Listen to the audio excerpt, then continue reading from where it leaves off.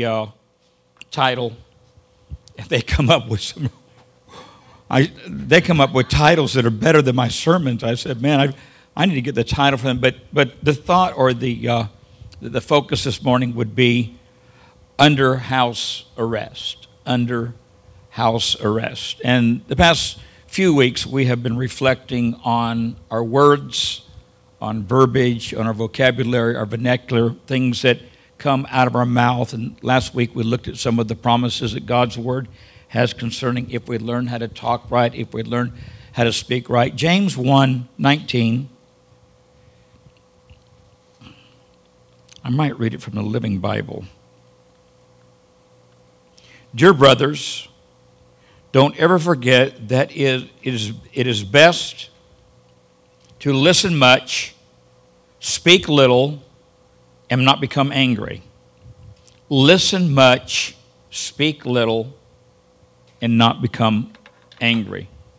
When I think of that challenge in the scripture that James has blessed the church with the ability to listen, be quick to hear what's happening in the kingdom, but be even quicker to be slow to speak. That almost sounds like an impossible scenario, but be careful what words come out of your mouth. I know that David said in Psalms to actually guard your mouth, to watch over some of the things that come out of your mouth. And I think as I look back through the years of life and through the years of ministry, I have learned that there are many things you cannot undo. You can't undo a baked cake.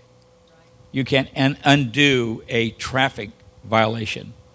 And you can't undo words that are spoken.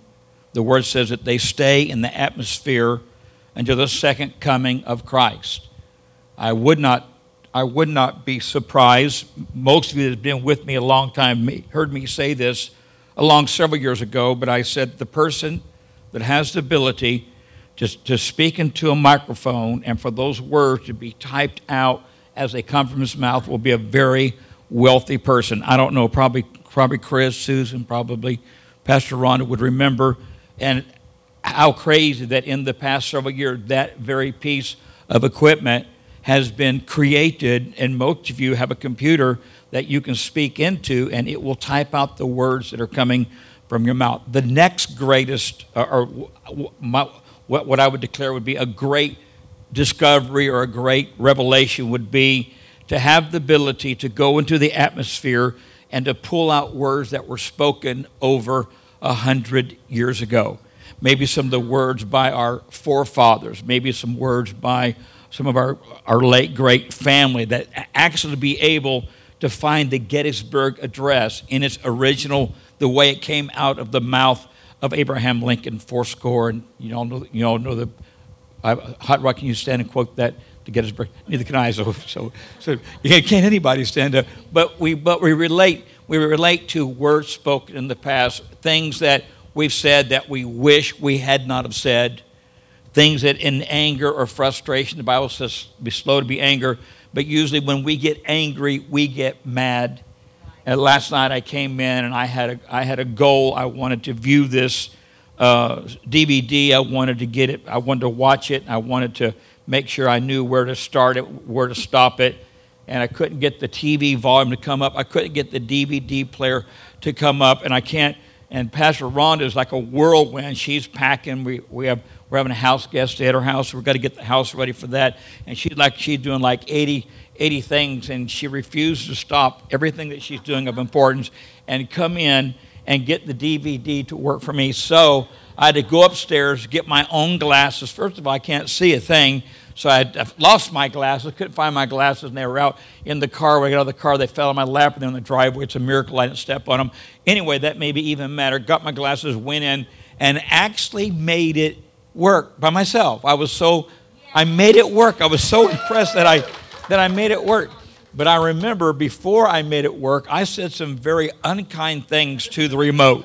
I mean, if that remote has a personality, it's been wounded. It needs counsel. It needs therapy because it is funny, and especially with road rage. I was talking to somebody on the phone, and this little black car just literally literally cut me off. And had I not expected it, and I just, you drive defensively. Obviously, that's what I told Tatum last night. I said, Tatum, it's not you I worry about. It's all the other idiots out there on the road that they're in a road rage. And Angel and I were coming back from the woods, and this car got literally right on my bumper. Now, there was a season in my life, I had a 65 Chevy truck that we called it the Beast, and it was bad to the bone. It was a pile of junk. And I remember on the 605 freeway, there was a little Mustang tailgating, and I locked him down. I shut that truck down, and the guy and I wouldn't care because the truck was already a joke, but that's what he gets for falling so close. Can anybody relate? So we're coming around all these curves, and I'm already pushing. I'm already going the speed limit, and this guy's right on me, literally maybe about 15 inches behind me, right on me. Then we get where the road goes into two. He got an extra lane, and he zooms past me and looks over at me and tells me that I'm number one, and I told him that he was number one, and not really, but I wanted to. So we all come up to the red light, and what is so funny, there we both sat. At the same moment, he gained nothing but when you're driving, I mean, I've seen the smallest, tiniest little young ladies turn into a horror movie behind the wheel. I mean, it's scary. It's a demonic power that comes upon them that they feel like they're the king of the road. And how dare you stop in front of me, or how dare you turn? It's just funny sometimes the smallest thing. I mean, you hit the wrong nail with a hammer, and a little expletive will come out of your mouth, or you'll back into somebody, and a little expletive will come out of your mouth. I wish Donnie was here, because I was on the phone to Donnie when I lost control and we went off in the ditch. It's a miracle I didn't die. And Donnie said, the only thing I said was Jesus, Jesus, Jesus. Aren't you glad there is a friend that's sticking closer to brother, and it wasn't damn or hell, it was Jesus? That's probably a good thing, especially if you're going to check out. The last thing you say, whosoever shall call upon the name of the Lord shall be saved. But as we look at the Word of God concerning the ability to guard your mouth, I'm reminded, first of all, about Isaiah. Isaiah was in a real tough place in his life. His uncle had died. He had lost the favor of the court. And the Bible says, in the year that King Uzziah died, I saw also the Lord. So as Isaiah sees God in his splendor, sees the train fills the temple, sees the seraphims around the throne, just a glorious scene of worship and praise. And Isaiah declares, I am a man of unclean lips, and I'm hanging around a generation that have unclean lips. In other words, Isaiah realized the words that had been coming out of his mouth were out of order. They were not correct. They were not words that edify and build up. They were words that tear down and discourage. And he actually acknowledged, not only is my mouth out of order, but I'm hanging around people that their mouth is out of order. And you need to really, really be careful who you allow to speak into your life. I have learned in life, the best thing I have learned is that not to share any negatives unless I'm sharing it with somebody that can change it, that can make a positive out of it. I have learned to be careful not to just vent. I have very few people in my life that I can really call and vent. And Marcus is one, and obviously Pastor Billy is one. Those are probably the two voices. My pastor went to be with the Lord 2 years ago. I really don't have a pastor right now that Pastor Ron and I would call our pastor, but we're praying about a ministry to look after us. But it's nice to be able to call somebody and say, hey, here's where I'm at, can you help me? But it's so frustrating to be all discombobulated and to run your mouth to somebody, and then they turn and use it against you. What were they thinking? It's like they can't wait to get to the phone to tell your sorrow or your sad story, or somebody done somebody wrong. So it seems like they're in a hurry. I heard one person say, listen, I need to tell you this. You need to listen carefully because I promise not to repeat it.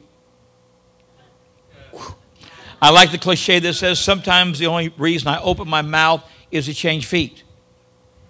Can anybody relate? You say some of the. I look back in life and some of the dumbest things have come out of my mouth, and some of the dumbest. I told Pastor Ron, I'm not sure why, but I had the dumbest. I had the dumbest dream last night. Probably one of the dumbest dreams I've ever had in my life. And it wasn't spiritual. There was nothing spiritual about it.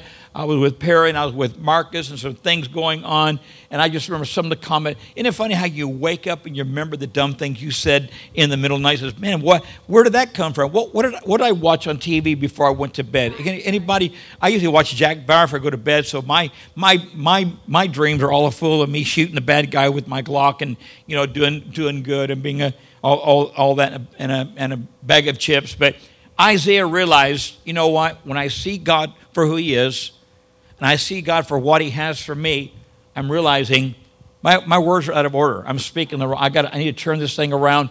And when he acknowledged that his mouth was out of order and acknowledged that those that were around him, their mouth was out of order, the Bible says the angel took a coal off the altar of the apothecary and touched his lips, and his lips were restored, and his words were restored, and he was healed. And the next thing that comes out of Isaiah's mouth after he has an encounter with God, listen, things change when you have an encounter with God. I was thinking this morning, I was thinking of the word rush. I was thinking of the word buzz. Most of us relate to that word. We know what it's like to get a rush when we put narcotics or alcohol in our body. We know what it's like to get a buzz. I think there's a rock group that's called Rush, and that's what their name means. It's when that narcotic kicks in, and you leave the state of normal, and you go into that ambiance of unreal, that buzz, that rush. And this morning, as I felt the buzz of the Holy Spirit. Can you relate? I don't know but it was almost like a fog machine. It was almost like there was just a layer of fog throughout the building. All of a sudden, different ones begin to respond differently. Some dance, some shout, some scream, some laugh, some fall on the floor, some go to the bathroom. I mean, people just everybody responds differently when the buzz or the rush. Sorry about that, but I saw like four people. How could they leave right now? I mean, maybe I don't know. Maybe they're having a move of God. I'm not sure what that's all about. But anyway, make sure and edit that before it goes to our podcast, Brother Austin. But something changes. Something changes when you encounter that supernatural spiritual high. Something changes. It's an overwhelming. It's like, in my birthday, I opened up so many beautiful cards and actually read every single word in the cards. And I feel a lot better about myself after I read my cards because I didn't know that I was all those things that you guys have declared. And now I've got to live up to the standard that you have spoken over me. Does that make sense? So when Isaiah received that freshness from the Lord and that anointing from the Lord, the next word that comes out of his mouth, God asks the question, who shall go and declare my word? And Isaiah said, here am I, send me. What a power. Just think about that statement. Here I am today in the house of God, receiving what God has for me. I've been touched by the praise and worship. I'll be changed by the word of God. I'm going to leave this place with a different perspective. I'm going to leave with this place with a different mindset. I'm going to leave this place with the attitude, I can do all things through Christ, which strengthens me. I remember there were two frogs that fell into an urn of milk. One frog, his name was Mr. Can. One frog, his name was Mr. Can't. And so as they fell in this urn full of milk, the Mr. Kent frog said, well, it's over. So he just settled to the bottom and he drowned. But Mr. Kent the frog, he kept swimming. He refused to give up. He stayed in motion. He stayed active. And lo and behold, he swam around that milk so much, he turned it into butter and jumped out and lived another day. What a great story of the ability to receive instruction, to receive word, and then to let it change you. I'm reminded of Job. When you look at the 42 chapters of Job, 40 chapters are pretty much three guys in Job declaring things, stating things, sharing things. Once in a while, God will intervene and God will make himself real. But when God shows Job that Leviathan, the crocodile, the demonic entity called Satan, was the one that was bringing him hurt and harm, Job's entire countenance changed. And here's what Job said, twice have I tried to answer thee, but twice I have put my hand over my mouth so I wouldn't say something dumb. And there are a couple of dumb things that Job said. Job said, though he slay me, yet I will trust him. I mean, what an oxymoron. How could you trust somebody that's trying to destroy you? But Job didn't know why he was going through what he was going through. He didn't know it was a test. He didn't know it was a place of promotion, a place of provision. And here we are 4,000 or maybe 5,000 years later, and we're still talking about Job. We're still encouraged by his story. He lost everything he had but his wife. He lost all of his kids. He hit rock bottom. He had a disease. He was dying. He had friends that were worthless. And he didn't have a Bible, didn't have a church, didn't have a phone. There was no one he could call. There was nothing that he could do to feed himself. So he had to feed himself with what he saw God through nature, or however he encountered God. But when all of a sudden God reveals to him, I'm not slaying you. Here's the reason you're going through what you're going through. You're going through a test, and this test is going to be over when you pray for your friends. Pray for them. I'd want to cuss them out. Hello? I mean, when you look at, they said, Job, you're sick because there's sin in your life. Who are you to judge me? Well, Job, you're sick because your conversations are out of order. I actually had someone 31 years ago told me that my daughter had heart disease because my confessions weren't correct. You know what? I want to be very careful what I say. And that's what we're talking about, being careful what I say. Never mind. Hold that thought. But I stand in reverence and fear of God, and I know that He understands my heart. I wouldn't serve a God that would allow sickness and disease to come to my family because my words are out of order. I would not. God knows us. He knows us where we're at, where we have grown in our relationship with Him. He's very quick to forgive. He's very quick. I think God chuckles, and I'm going to share something that I just saw today. I've never seen it before in my life. Something very, very funny in the Bible I want to share with you. But when I think about Job, when Job was trying to answer and try to explain why he was going through what he was going through, when he stepped into a level where God started to speak, Job said, I just need to be quiet. There are two ways to say be quiet in Spanish. There's cállense, por favor, or cállate la boca. What did I just say? Cállense, por favor means please be quiet. Cállate la boca means shut your mouth. Sometimes it just becomes necessary in life to just shut up. Just be quiet. When you go to see a theater, they tell you turn your phone off, to be talk. I mean, there's some seasons in your life where you really don't know what's going on. And sometimes it's better not to say a word than to speak something so dumb and so stupid, and you begin to reap what you sow through your words. When I think about Nehemiah got a report that things were bad back home, and the Bible says that Nehemiah, for a season, kept his countenance very sober. He stopped speaking. He stopped declaring. He stopped talking. And the king saw that Nehemiah was in a scenario that was obviously something wrong. And Nehemiah allowed the king to see that side of him. And the king went to Nehemiah and said, what's wrong? Why are you the way you are? And it was his silence and his ability not to try to defend himself or do it his way that got the audience of the king, that turned his life completely around and saw the restoration of the walls being built. Because he refused to say something dumb, he just kept quiet to himself. You know what? I don't know how many of you ever talk to yourself. I don't know if you do that a lot. I do it all the time. And usually I'm saying, that was the stupidest thing you've done all day long. What in the world were you thinking? What are you? And some of the things I say. And so yesterday, just for the fun of it, I decided, you know what? I am not going to speak anything negative, anything critical, anything out of order. Brother Jerry and I went in the woods. We were in a tree stand early. And I said, I'm just not going to do it. I'm just going to be careful all day long.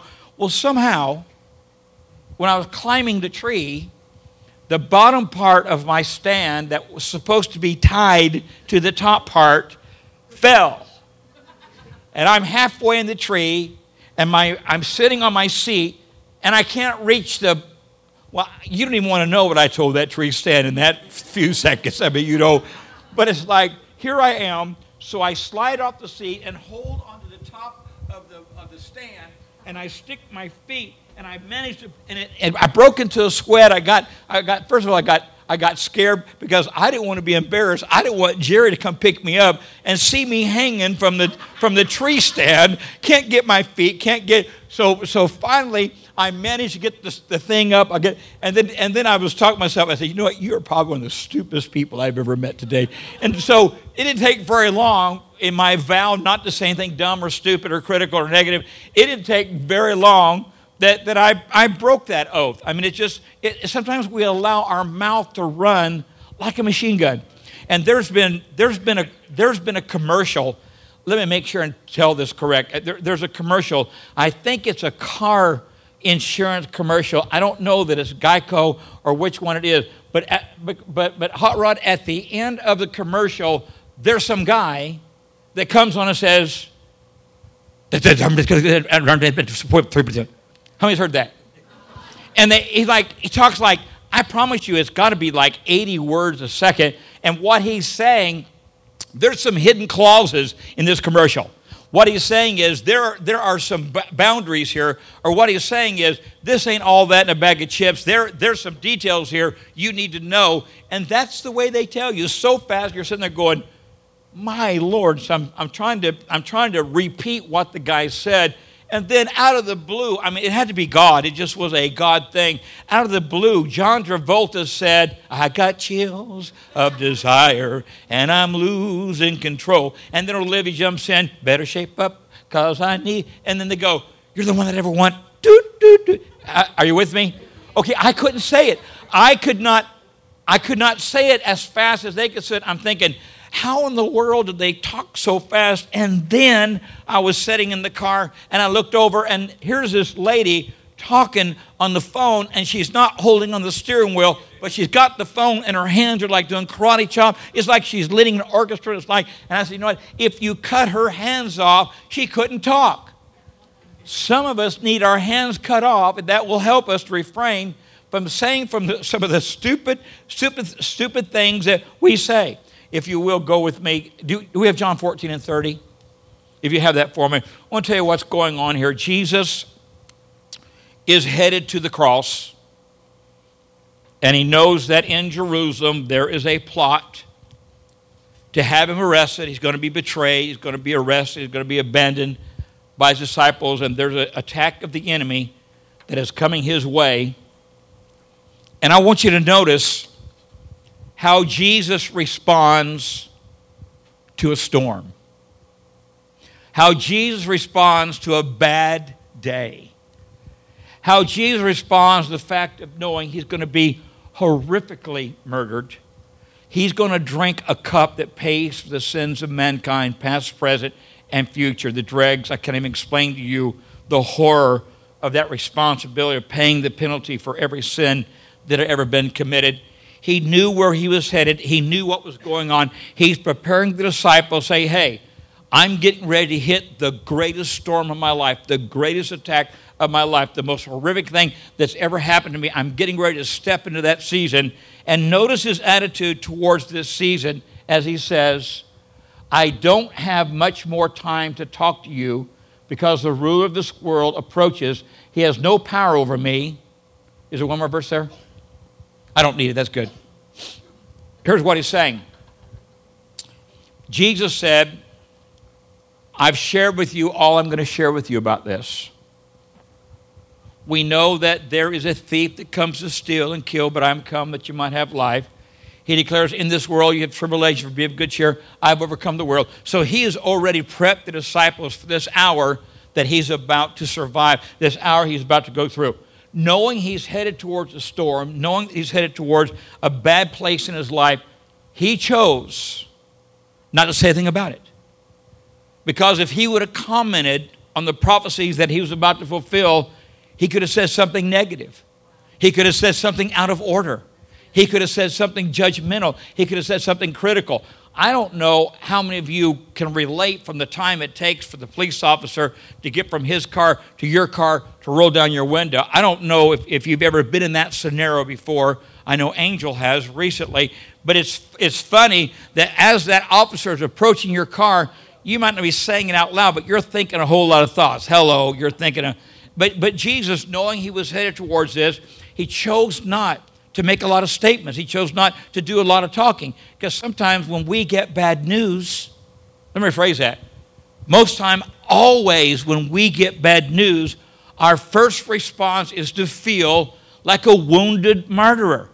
Our first response is to feel like we've been neglected, or we've been violated, or we've been abandoned, or we've been hurt, or we've been wounded. You notice that? And it's almost like right after a bad thing happens, and I wanted the body to know that someone very dear to me, someone that loves me very, very much, and listened to my sermons on podcasts and was always commenting, went to be with the Lord, Sonia Merkel's sister, Geneva. We're not sure if it was a heart attack, and I was asked to speak at the funeral, but it's not until Tuesday, so I'm not going to not be able to do that. But you know, when I begin to call the family and begin to encourage them, just begin to let them know that I'm praying for them, let them know, all of them had a tendency to say, if only I had done this, or if only I had done that.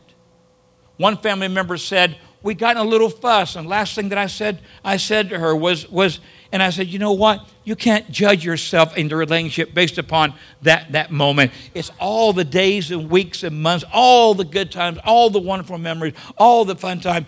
Those are the things you need to focus on. Not that you had a little squabble, you had a little fight, you had a little thing like that. I know I personally have a friend that had some words with a 16-year-old teenage daughter, bad argument, she got in a car, drove off, and got in a wreck and died. And for a long, long time, he beat himself up over things that he said in a time that he probably shouldn't have, however that plays out. But now that his daughter, he could never make it right. He could never. I don't think God holds those things against us. I really don't. But it's easy sometimes, like when you run over something on the freeway and you get a flat tire, the first words out of your mouth, or you back into your wife's or your daughter's car, the first words out of your mouth. We usually fail to respond correctly when something bad happens. Rather than a response, see, I like that first responders. The first responders get there, they make a difference. But a lot of us, instead of responding, we react. And most of us react with verbiage that comes out of our mouth. And first thing you know, man, we've said so many negative, we've spoken prophetically against ourselves. And that's why when he was Isaiah 53:7, where it says he was wounded for our transgression, he was bruised for the chastisement, and with his stripes we were healed. It says, as a lamb is led to, let's read it together. 53. That's okay. Chris Stanton quoted Isaiah 53:7. See, you could have read it and you could act like you were, wouldn't that cool? He was oppressed, he was afflicted, yet he opened not his mouth. To me, that was a revelation to me today. It was like he didn't respond. He didn't. What knee jerk, I guess, is the thing that I'm looking for. Of all the things, listen, the word said, not me, the word said he could have called 10,000 angels. Hey, he could have called 10 million angels. He could have called fire. He could have called anything that he wanted. If he could turn a snake into a stick, he could do anything. Yet he chose not to make a statement. He chose not to make a declaration. And from the cross, he only said three things. It is finished. Father, forgive them for they don't know what to do. And woman, behold your son. Even when he was being murdered, the things that come out of his mouth was all about restoration and healing. And what a pattern. What an example for us to follow through. Guys, I don't know if we're going to be able to get all these scriptures, but let's try to get some of them. The hardest time, and this is me personally, I don't know where you're at of it, but Jerry, here's where I'm at. The hardest time I have concerning my mouth, my mind, my mood, my attitude, is during a storm. Mark 4:35, we know the story. He just fed the multitude. And he tells the disciples, let us go over to the side. Those words, when you learn what happens in the storm, you will see that he will speak to the storm. Later, you'll see him walking upon the water. This was on the other side of where they were going with Jesus, was another dimension. I believe there are times in our life when God wants to say, promotion is coming. Your blessing is on its way. Come up higher. Step into a new dimension. Can anybody relate? Yes. So we love the beginning of that journey because we've just fed the multitude. We've seen miracles. We're pumped. We're high. We're in the boat with Jesus. We're chilling. We're headed to the other side of this. So everybody likes the beginning of the journey, and everybody likes the end of the journey. But Tony, right there in the middle, here's when you were born, here's where you die, and there's that slash, that hashtag there, right there. A lot of us don't like the middle because in the middle there are usually temptations, trials, storms, negative. I mean, who wants to be in a hurricane in a little boat and Jesus is asleep? Hello, do I have any takers in that? That's not on my bucket list. That's not something that I would want to see happen. So we like when God says, okay, come up hither, we're going for it, let's go to the side. And then we like it when he says, well done, thy good and faithful servant. But we don't like the middle part. We don't like that. We don't like all that stuff going on, all those things taking place. Notice, if you will, Hebrews 10 and 23. Do you have that? I thought this was such a, and then we're going to look at Zechariah 9 and 12. Hope deferred, what is this? Let's read it together. Let us hold fast the profession of our faith without wavering, for he that wavereth, for he that is faithful, promised. Is there more to that? Is there more than that? Do we have another verse there? Well, that's a good verse, but that's what I'm looking for. The verse I'm looking for is the ability. How about Zechariah 9 and 12? You got that? Let's see what that says. Maybe that will. That was Hebrews 10 and 23, right? I must have written something down. I hate it when that happens. Let's go to Zechariah 9 and 12. Watch this.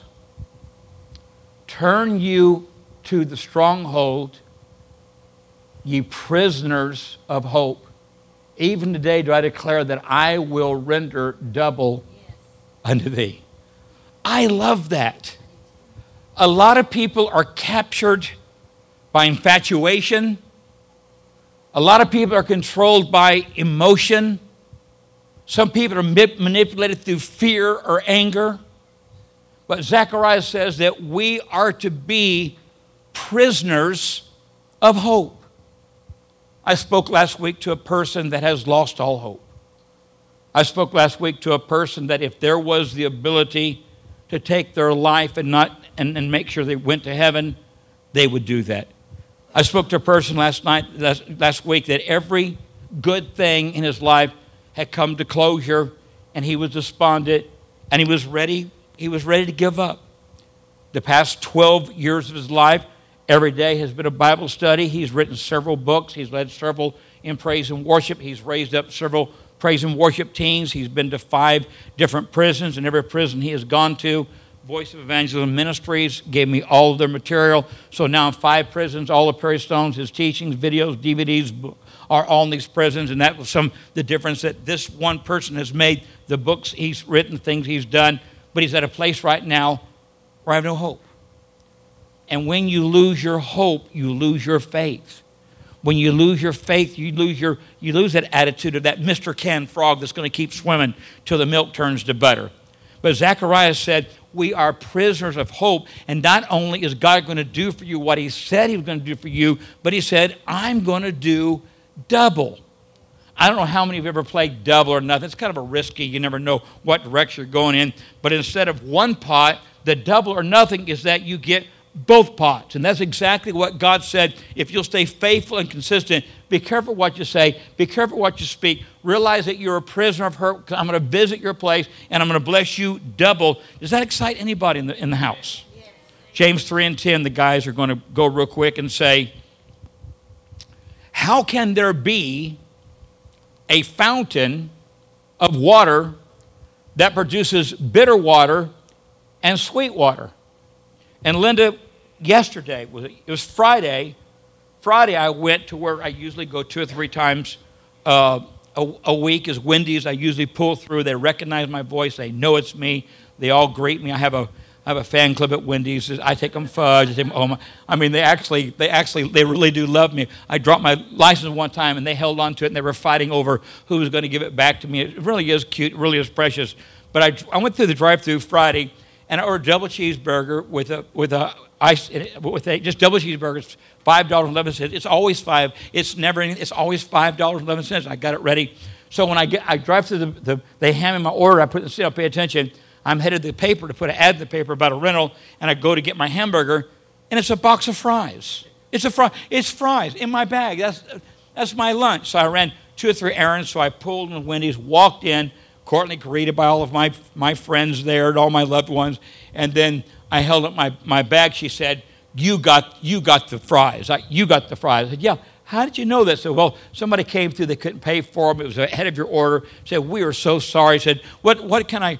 What can I do to bless you? What can I? You had to." And I said, "Well, I like a medium iced tea, half sweet, half unsweet, allow the ice." That's the way I always get it. So she hands me my cup, and I look at it like, "Hello, hello." She said, "Oh, we've changed some things lately."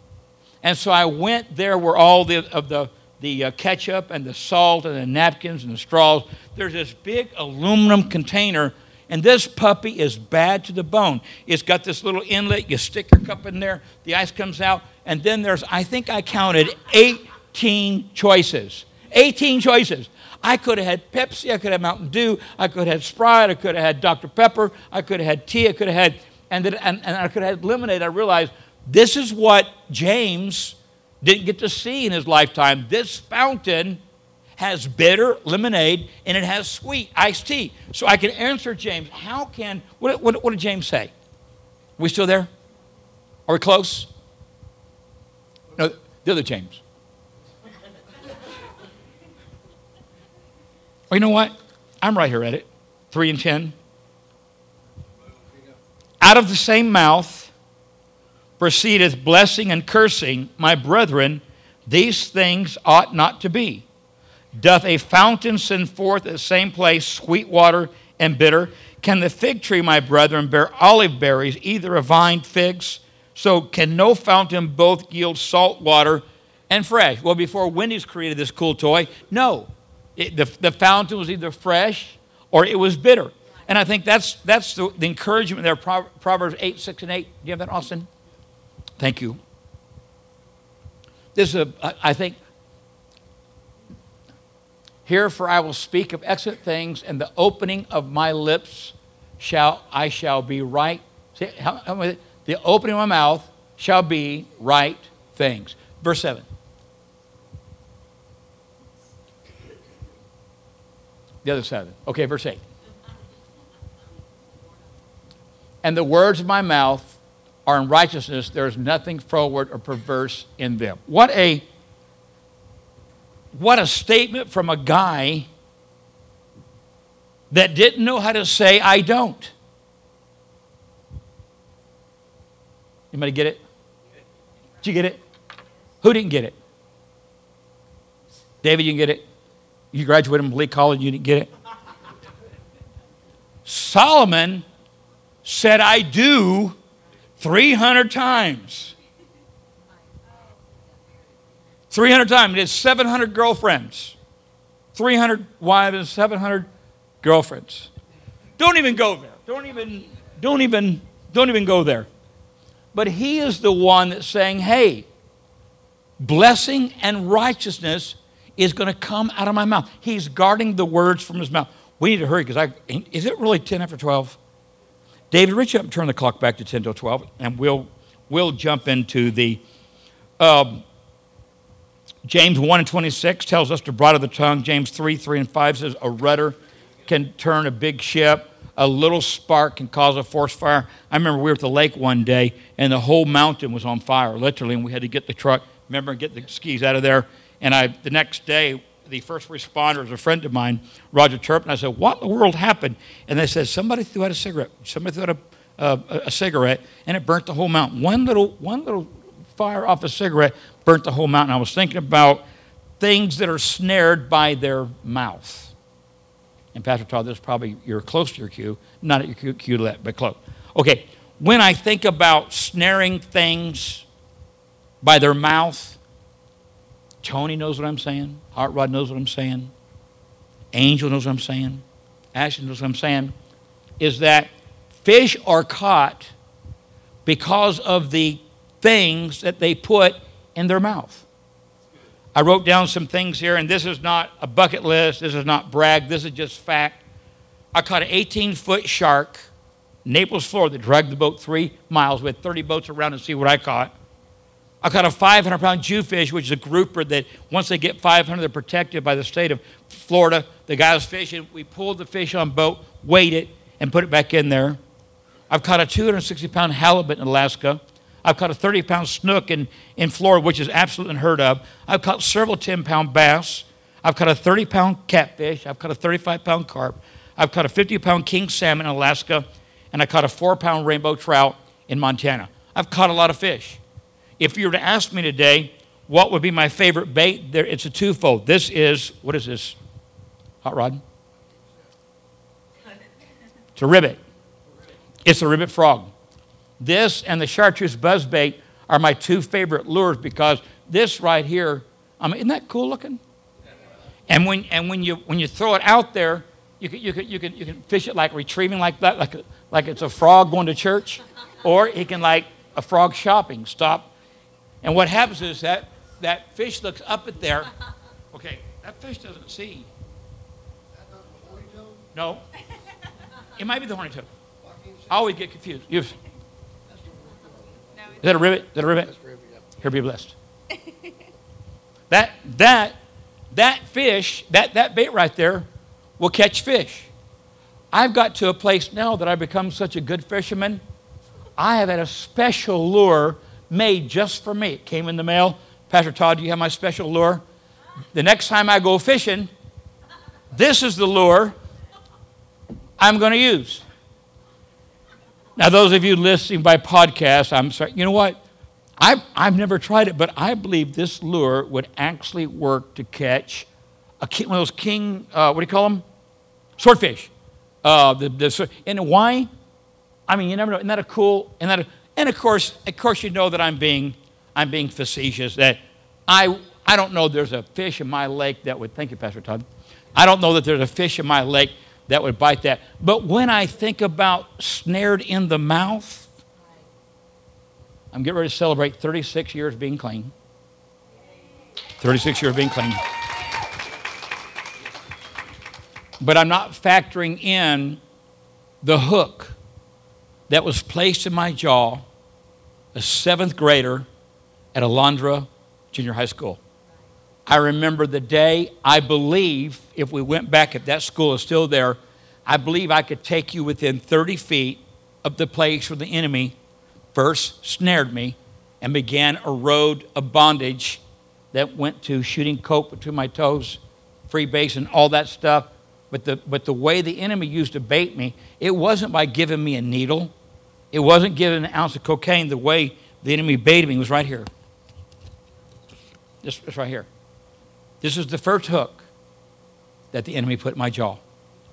And I've learned in restoration, not only is this the first hook the enemy uses, but it's the last hook that we deal with in our freedom. Am I telling the truth?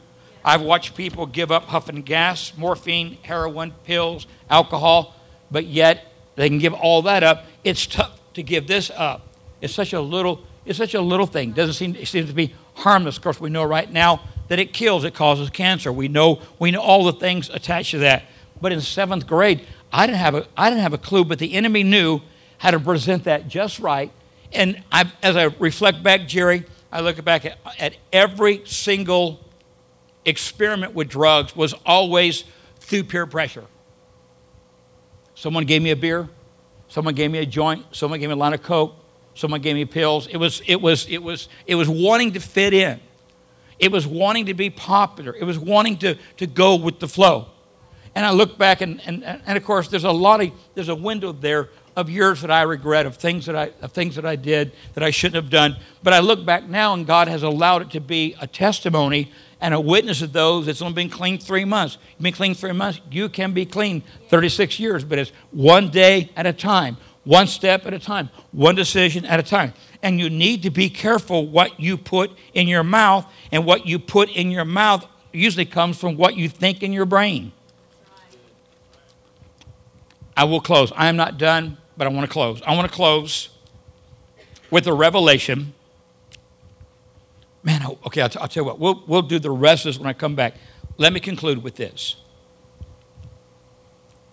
Jesus, knowing that Lazarus was sick, gets a report, tells the disciples he's sleeping.